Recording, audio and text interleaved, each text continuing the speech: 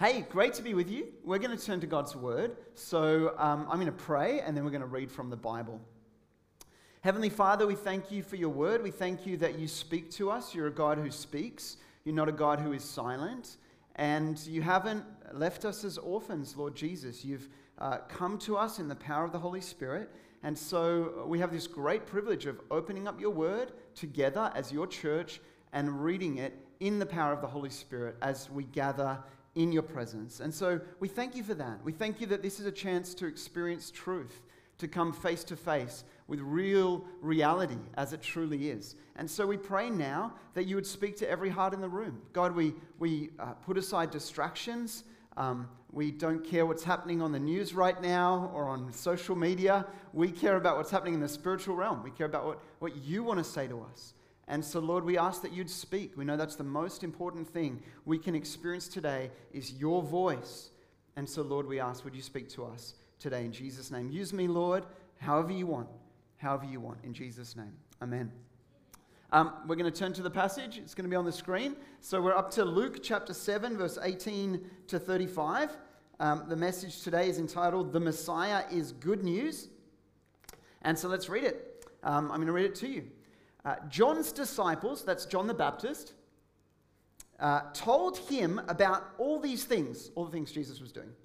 Calling two of them, he sent them to the Lord to ask, "Are you the one who is to come, or should we expect someone else?"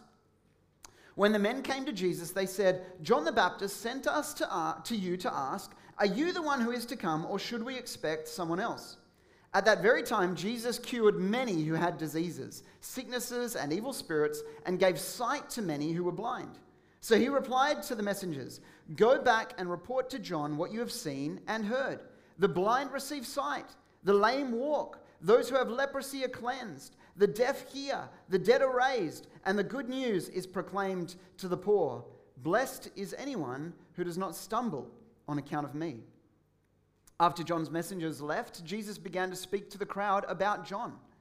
"What did you go out into the wilderness to see? A reed swayed by the wind? If not, what did you go out to see? A man dressed in fine clothes? No, those who wear expensive clothes and indulge in luxury are in palaces. But what did you go out to see? A prophet? Yes, I tell you, and more than a prophet. This is the one about whom it is written, 'I will send my messenger ahead of you, who will prepare your way before you.' I tell you, among those born of women, there is no one greater than John. And yet the one who is least in the kingdom of God is greater than he." All the people, even the tax collectors, when they heard Jesus' words, acknowledged that God's way was right because they'd been baptized by John. But the Pharisees and the experts in the law rejected God's purpose for themselves because they had not been baptized by John. Jesus went on to say, "To what then can I compare the people of this generation? What are they like? They are like children sitting in the marketplace and calling out to each other, 'We played the pipe for you and you did not dance. We sang a dirge and you did not cry.' For John the Baptist came neither eating bread nor drinking wine, and you say he has a demon. The Son of Man came eating and drinking, and you say, 'Here is a glutton and a drunkard, a friend of tax collectors and sinners,' but wisdom is proved right by all her children." What a wonderful passage. I've never preached on this passage before, so I'm really looking forward to getting into it with you. Have you ever experienced a change of status?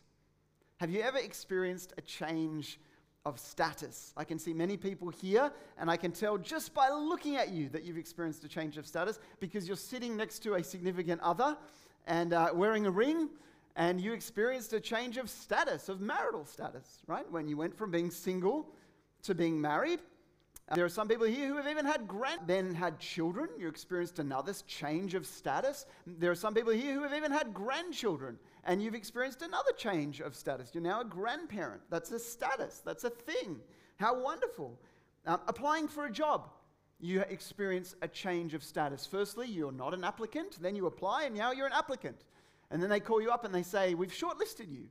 And so now you're a candidate on the shortlist. That's your status. Then you get the job. Woohoo! Now you're an employee. You've experienced a change of status. And you are the lowest rung on the ladder with all the others. And then you get promoted. And then you have to look at these other employees who are of equal status to you 5 minutes ago, and now they're below you. And how do you deal with that?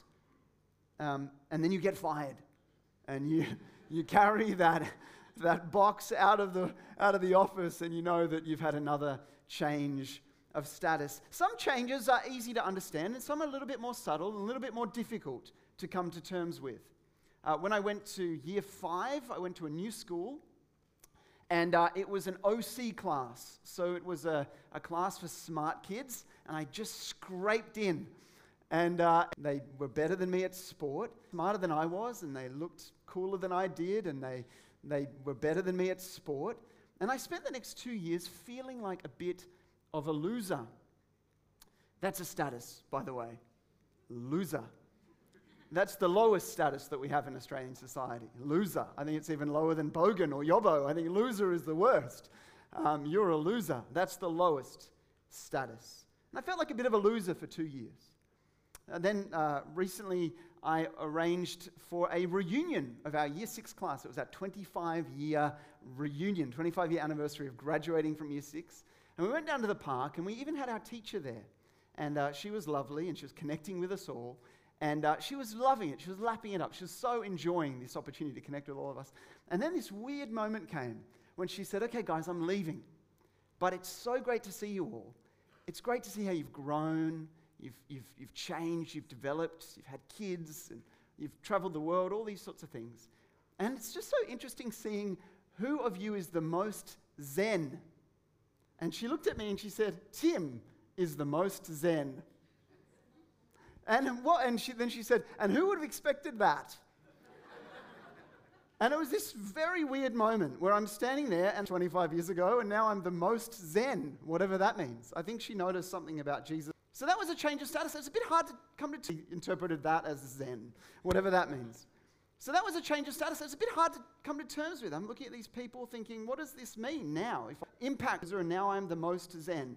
How does that relate to how do I live? How does that impact how I live? And of course, it doesn't impact it in any way, because then the reunion's over and we all go home and we don't see each other again for another 25 years.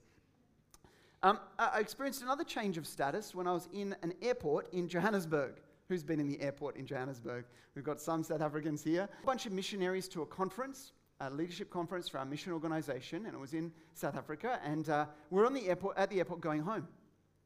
And a friend of mine, Ben, he'd bought a really cool, and his son, while we were in South Africa. And we're at the check-in, and we only had hand luggage, and he expected to take this cricket bat in a bag and put it in the carry-on.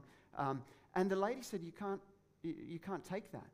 And she said, "Does it fit in your suitcase?" He said, "I don't have a suitcase. I've just got a carry-on." She goes, "You can't take that." He goes, "Can't I just put it in a bag and put it in the..." "You can't take a cricket bat on a plane." He goes, "No. That's like a weapon. You can't take a cricket bat on a plane." And we realized that no one around us had full luggage. And she said, "You're just going to have to leave it here. You have to give it to someone." And as she said, "Give it to someone," she had a little twinkle in her eye. And I said, "Ben, let me handle this." And I said, "Do you have any kids?" And she said, "Oh, actually, yeah, I've got a 10-year-old son." I said, "Do you think he'd like a cricket bat?"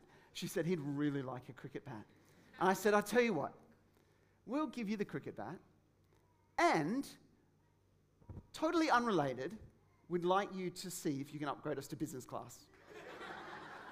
Unrelated, because that would be a bribe, and we don't do bribes, and it's not a good idea to do bribes, especially in foreign countries, just so you know.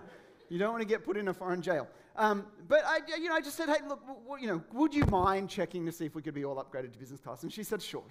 And so we handed her the cricket bat, and unrelated, she was checking to see if we could be upgraded to business class. Anyway, a few minutes later, she goes, "I've got your boarding passes for you," and hands us these boarding passes, and it says business class on the boarding pass. And I was like, wow. And I just said, and by the way, we're all pastors and missionaries. We're going to pray for you. Go through security, and we go straight up to the business. And we kind of walk away, and we're super excited. And we go through security, and we go straight up to the business class lounge. We've got like 2 hours to kill. And we go to the business class lounge, and we walk in, and, we're kind of like, pretending to be worthy of business class. And we walk in, and we give our boarding passes to the people at the business class desk, and they're looking at them, and they're a bit confused, and they're looking at the computer, and it's taking a little while. And I said, "Excuse me, why is this taking so long?" Put it with my best business class voice. And they said, we're sorry. Please, come through.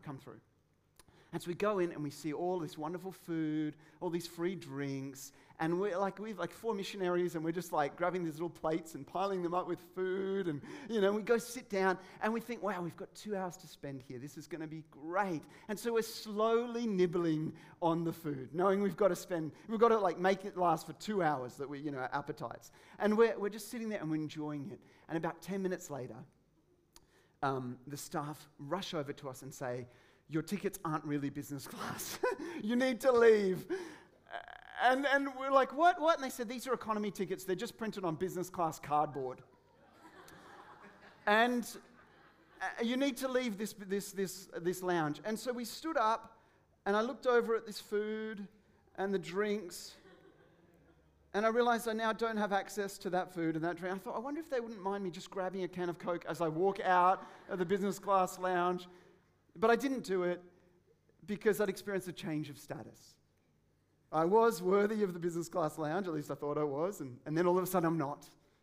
And so there's a lack of access, there's a change of status.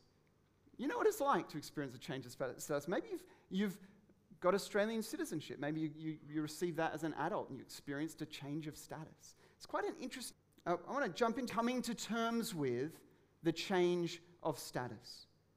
I want to jump into the passage. There's a lot going on. We're going to work through it together. Just have a look at screen 1. Go back to the...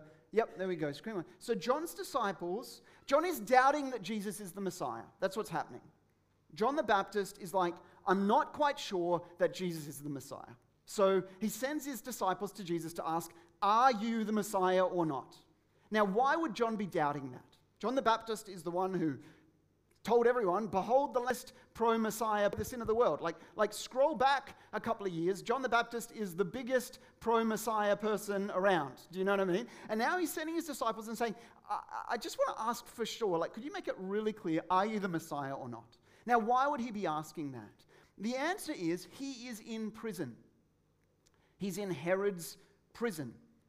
And John knows that the Messiah is this figure like King David, who is going to come along and set everything right. And so John is expecting, the same as what a lot of them are expecting, that the Messiah is going to come and defeat our enemies. Right? He's going to kick out the Romans, for starters. We definitely don't want them around.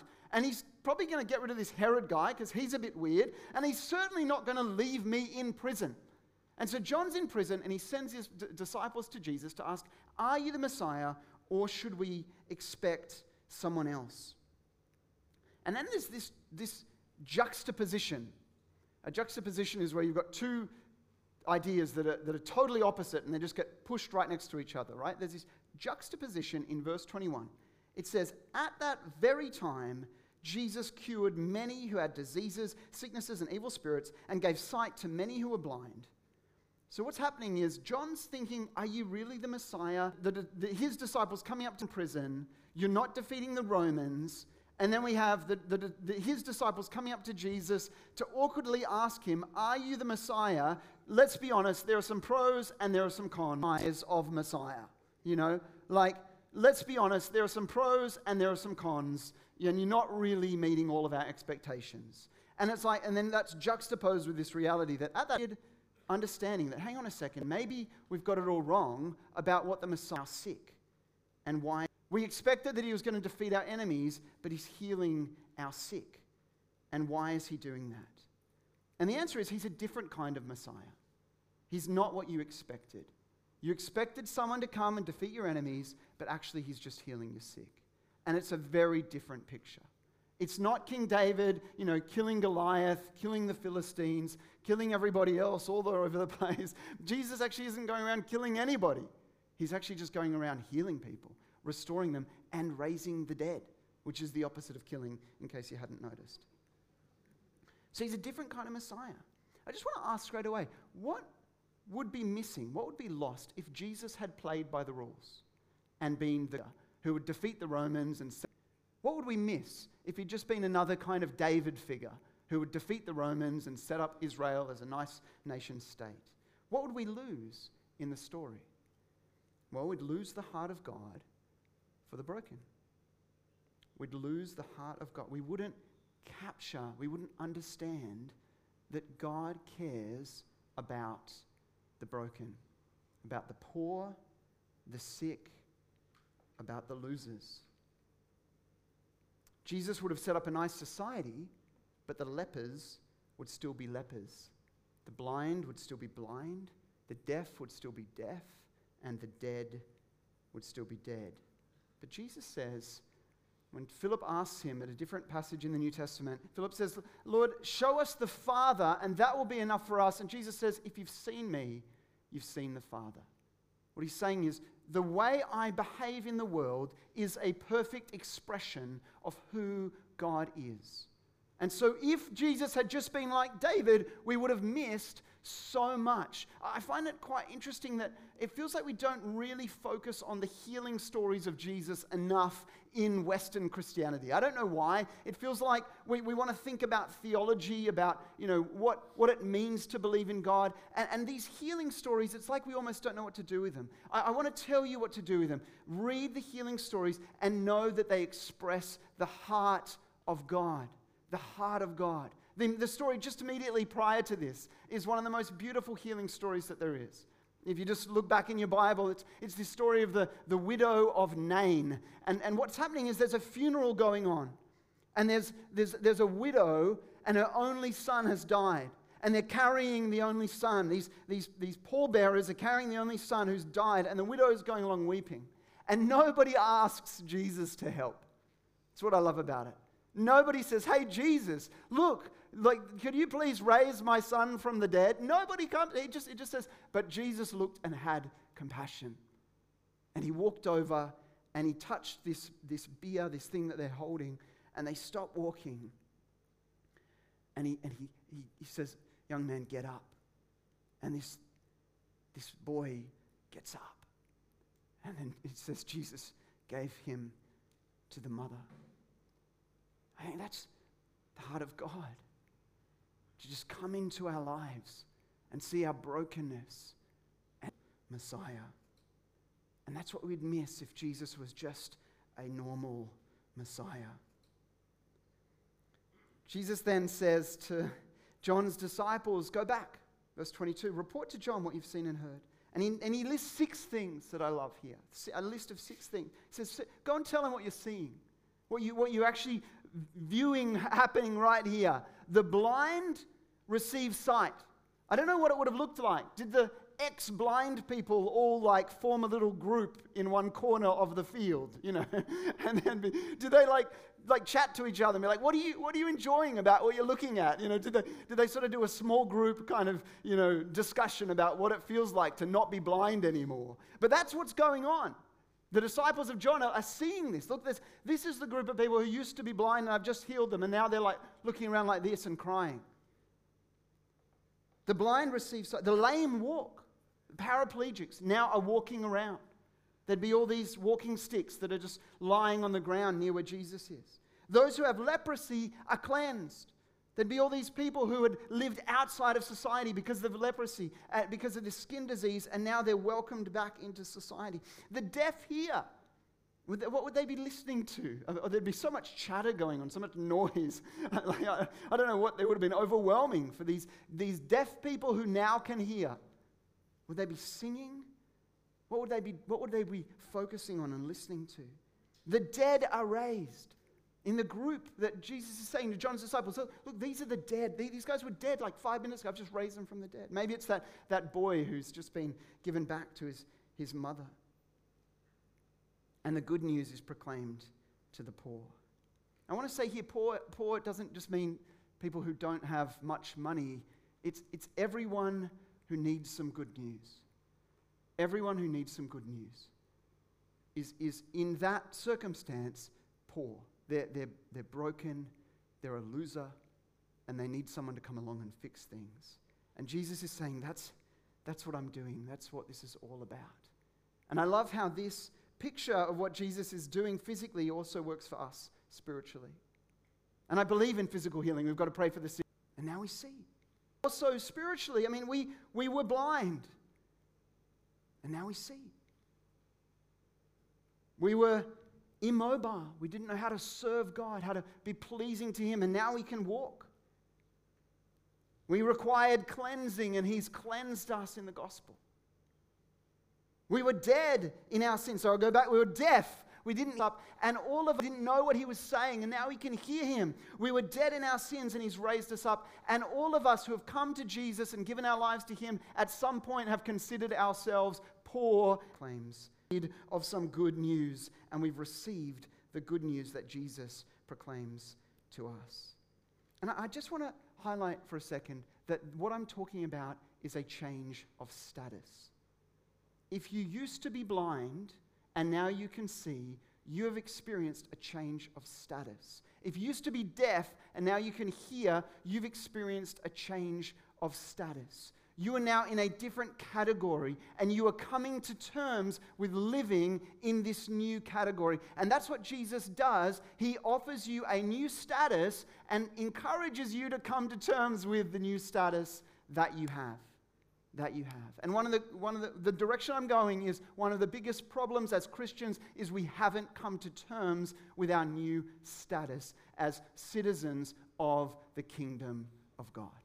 Citizens of the kingdom of God. And it's like going over to screen 3. It's like Jesus says, okay, look, we're already talking about change of status. So let me just use John as an illustration for a second, because this will be helpful to kind of teach people what's actually happening in the gospel. He says this, he says, what did you go out in the wilderness to see? So he's talking to the crowd, and many of them had gone out to see John the Baptist. He's like, why did you do that? Did you go out to see a reed swayed by the wind? In other words, did you go out for some nice desert scenery?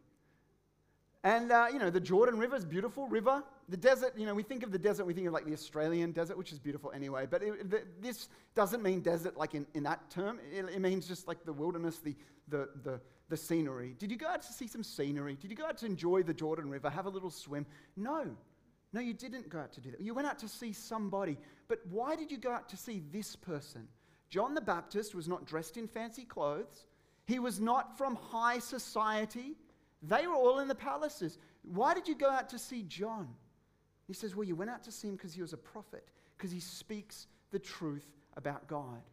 And all of a sudden, we're finding this weird disconnect between the status that the world offers.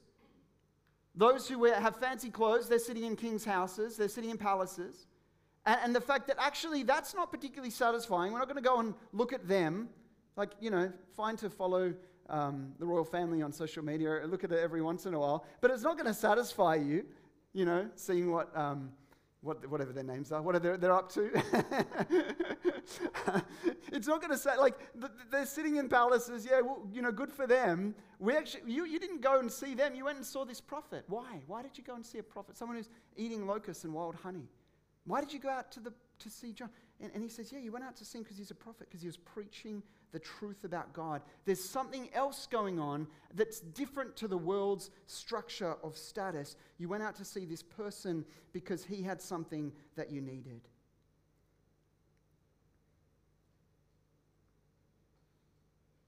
JBAP, John the Baptist, in short, JBAP. He's a cool guy. He doesn't fit the bill. Why would you go and see JBAP? What do you want from JBAP? And he goes, look, you went and saw him because he was a prophet, but he's more than that. He's the one who prepares the way for the Messiah.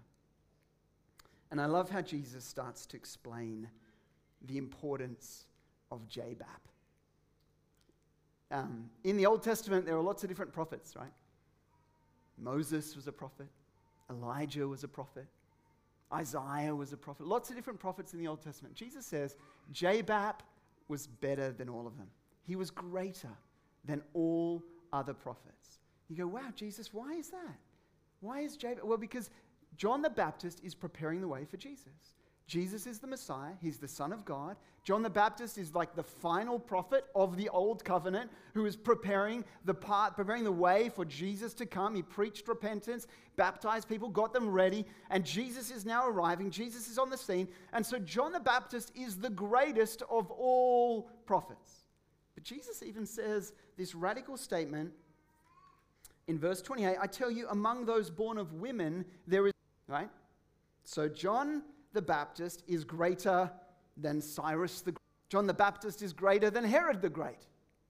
John the Baptist is greater than anyone the great. And in Jesus' estimation, if he's greater than everyone born of women, we're talking status here. We're talking John the Baptist is greater than Albert Einstein. John the Baptist is greater than Socrates. He's greater than Plato. He's greater than Gandhi. John the Baptist is greater than Genghis Khan. John the Baptist is greater than Homer Marx. He's greater than Julius Caesar. John the Baptist, greater than Buddha. John the Baptist is greater than every other person who's ever lived because he was the final prophet to prepare the way for the coming of the Son of God into the world. And then Jesus says the next part of the sentence, yet the one who is least in the kingdom of God is greater than he. It's like, hang on a second, Jesus. You can't be serious. So the least Christian, the Christian who is genuinely saved, genuinely knows you, but who stumbles and falls and sins the most, he's greater, he or she is greater than John the Baptist, who is greater than Albert Einstein and Muhammad Ali and everybody else. Is that what you're saying? That if you know him, this is the words of Jesus. That if you know him, if you're part of his kingdom, your status is higher than J-Bap. And J-Bap's status is higher than everybody else. So, have you ever met anyone greater than Einstein? I have. I'm looking at a room full of people greater than Einstein. You say, Tim, this is outrageous. Yes, it is. It's outrageous. And Jesus said it, and we're getting into it. This is something that's a little bit difficult for us Australians to understand. I think you're benefited if you have some other cultural heritage.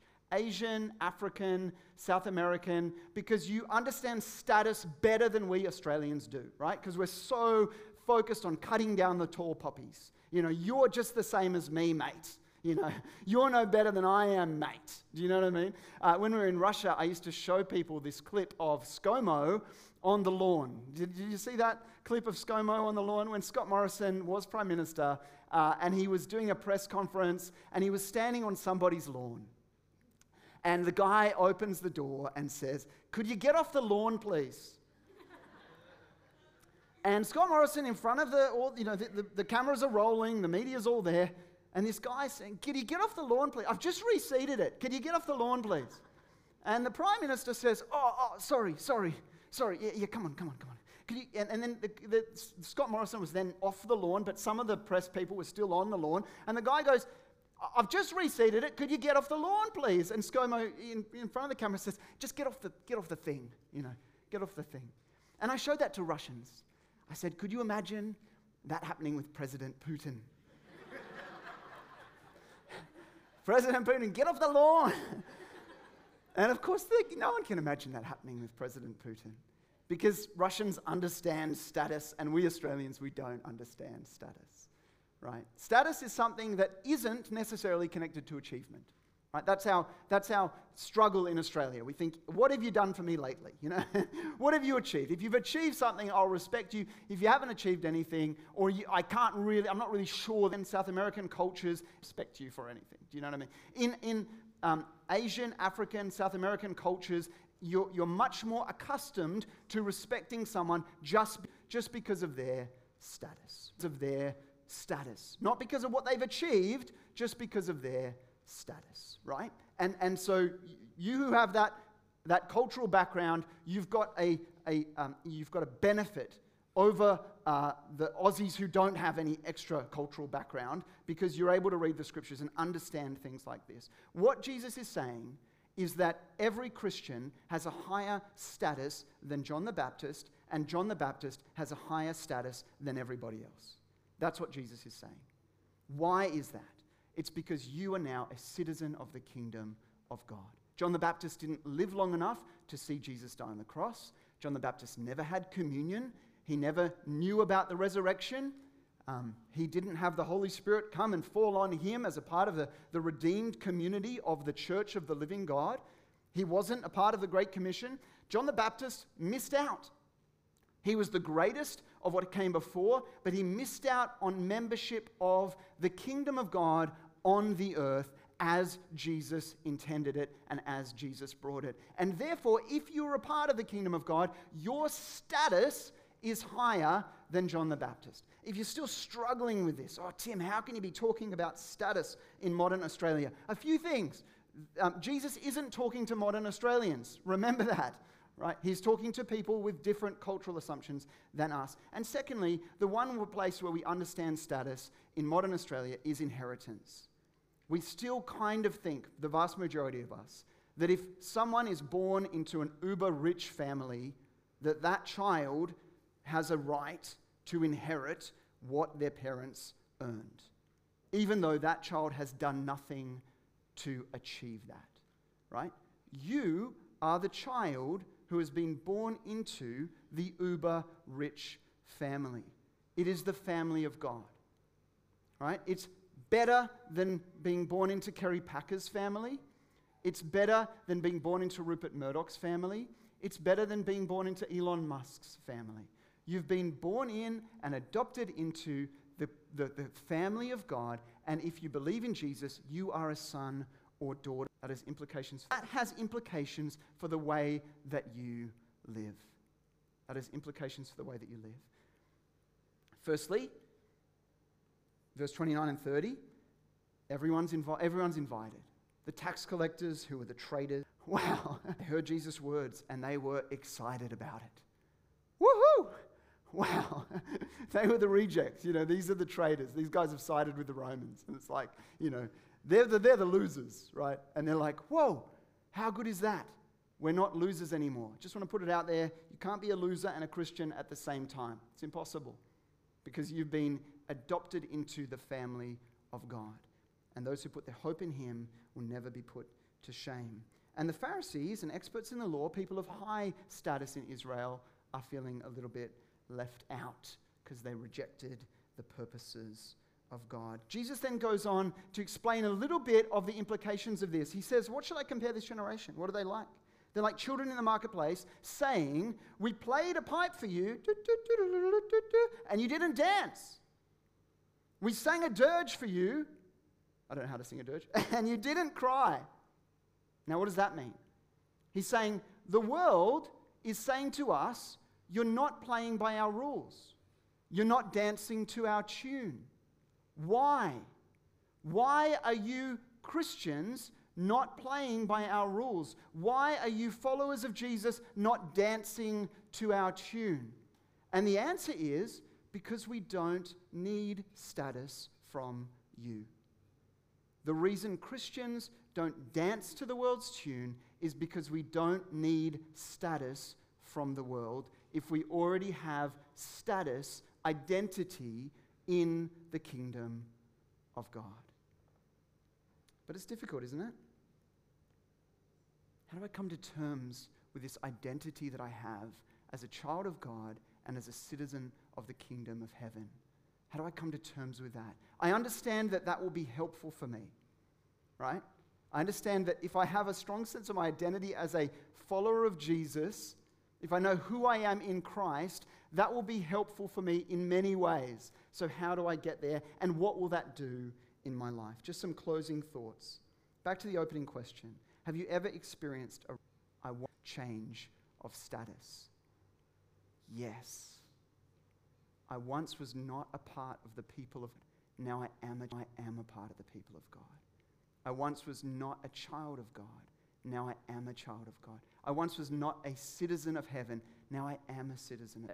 So that means that it's been radically changed. So that means that when I look at the world and the games that the world is playing, I start to realize that I don't need to win a game that has no prizes. I don't need to win a game that has no prizes anymore. Trying to achieve isn't going to be motivated by a desire for identity. I have an identity that is secure. What this does is it breaks the idol of career. It breaks the idol of career. You can still have a career and be a Christian. In fact, I think being a Christian will help your career, but it's certainly not going to be an idol anymore, because you don't need to be successful in order to have an identity. Secondly, it makes us value everybody, because everybody can become a child of God. Everybody can be given this radical change of status. Thirdly, it makes us really, therefore, greater than Einstein if they just come to Jesus. Thirdly, it makes us realize that we don't. It's like if you. Have you noticed that everyone's now obsessed with going viral? It's like if you just want to get famous on TikTok and then everyone will be ordinary. Are you okay with being ordinary in the eyes of the world? Ordinary in the kingdom of God, the world. We're still extraordinary in the kingdom of God. We have this status, this position, being the least in the kingdom of God, greater than He. I think it breaks your feelings of being a loser as well. I think we all probably experience settings where we feel like losers. I know I do.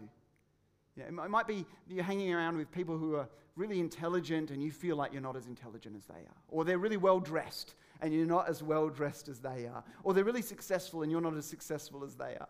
Or they're all they all know something about NRL and you don't even know which one that is. Is that union or is that league? And in those moments, what you need to do is come back to the status that you have in Jesus. James 1:9 says, believers in humble circumstances ought to take pride in their high position. I'll say it again. Believers in humble circumstances ought to take pride in their high position. That is, whenever you feel like a loser, you need to be like, whoa, hang on a second. I am a member of the kingdom of God. And this starts to affect the way you live.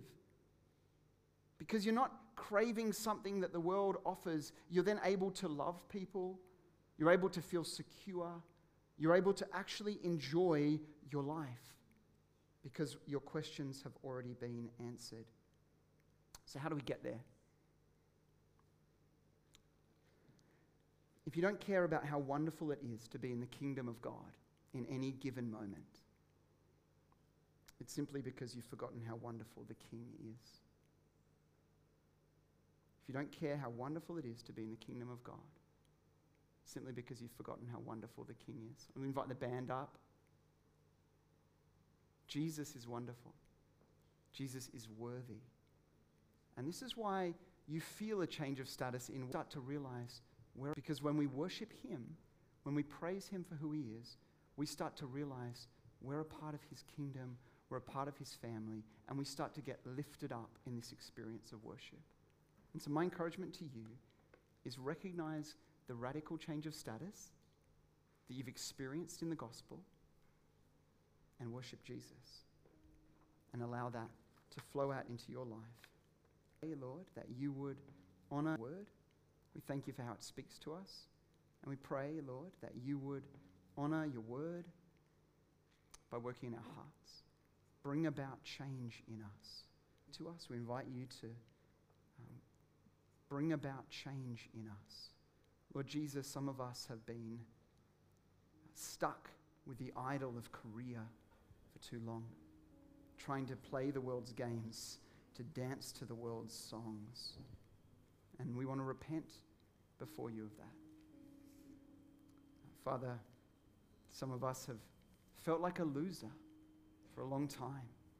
We don't realize how you, Jesus, you accept us as we come to you, that actually that's the best state to come. I need you.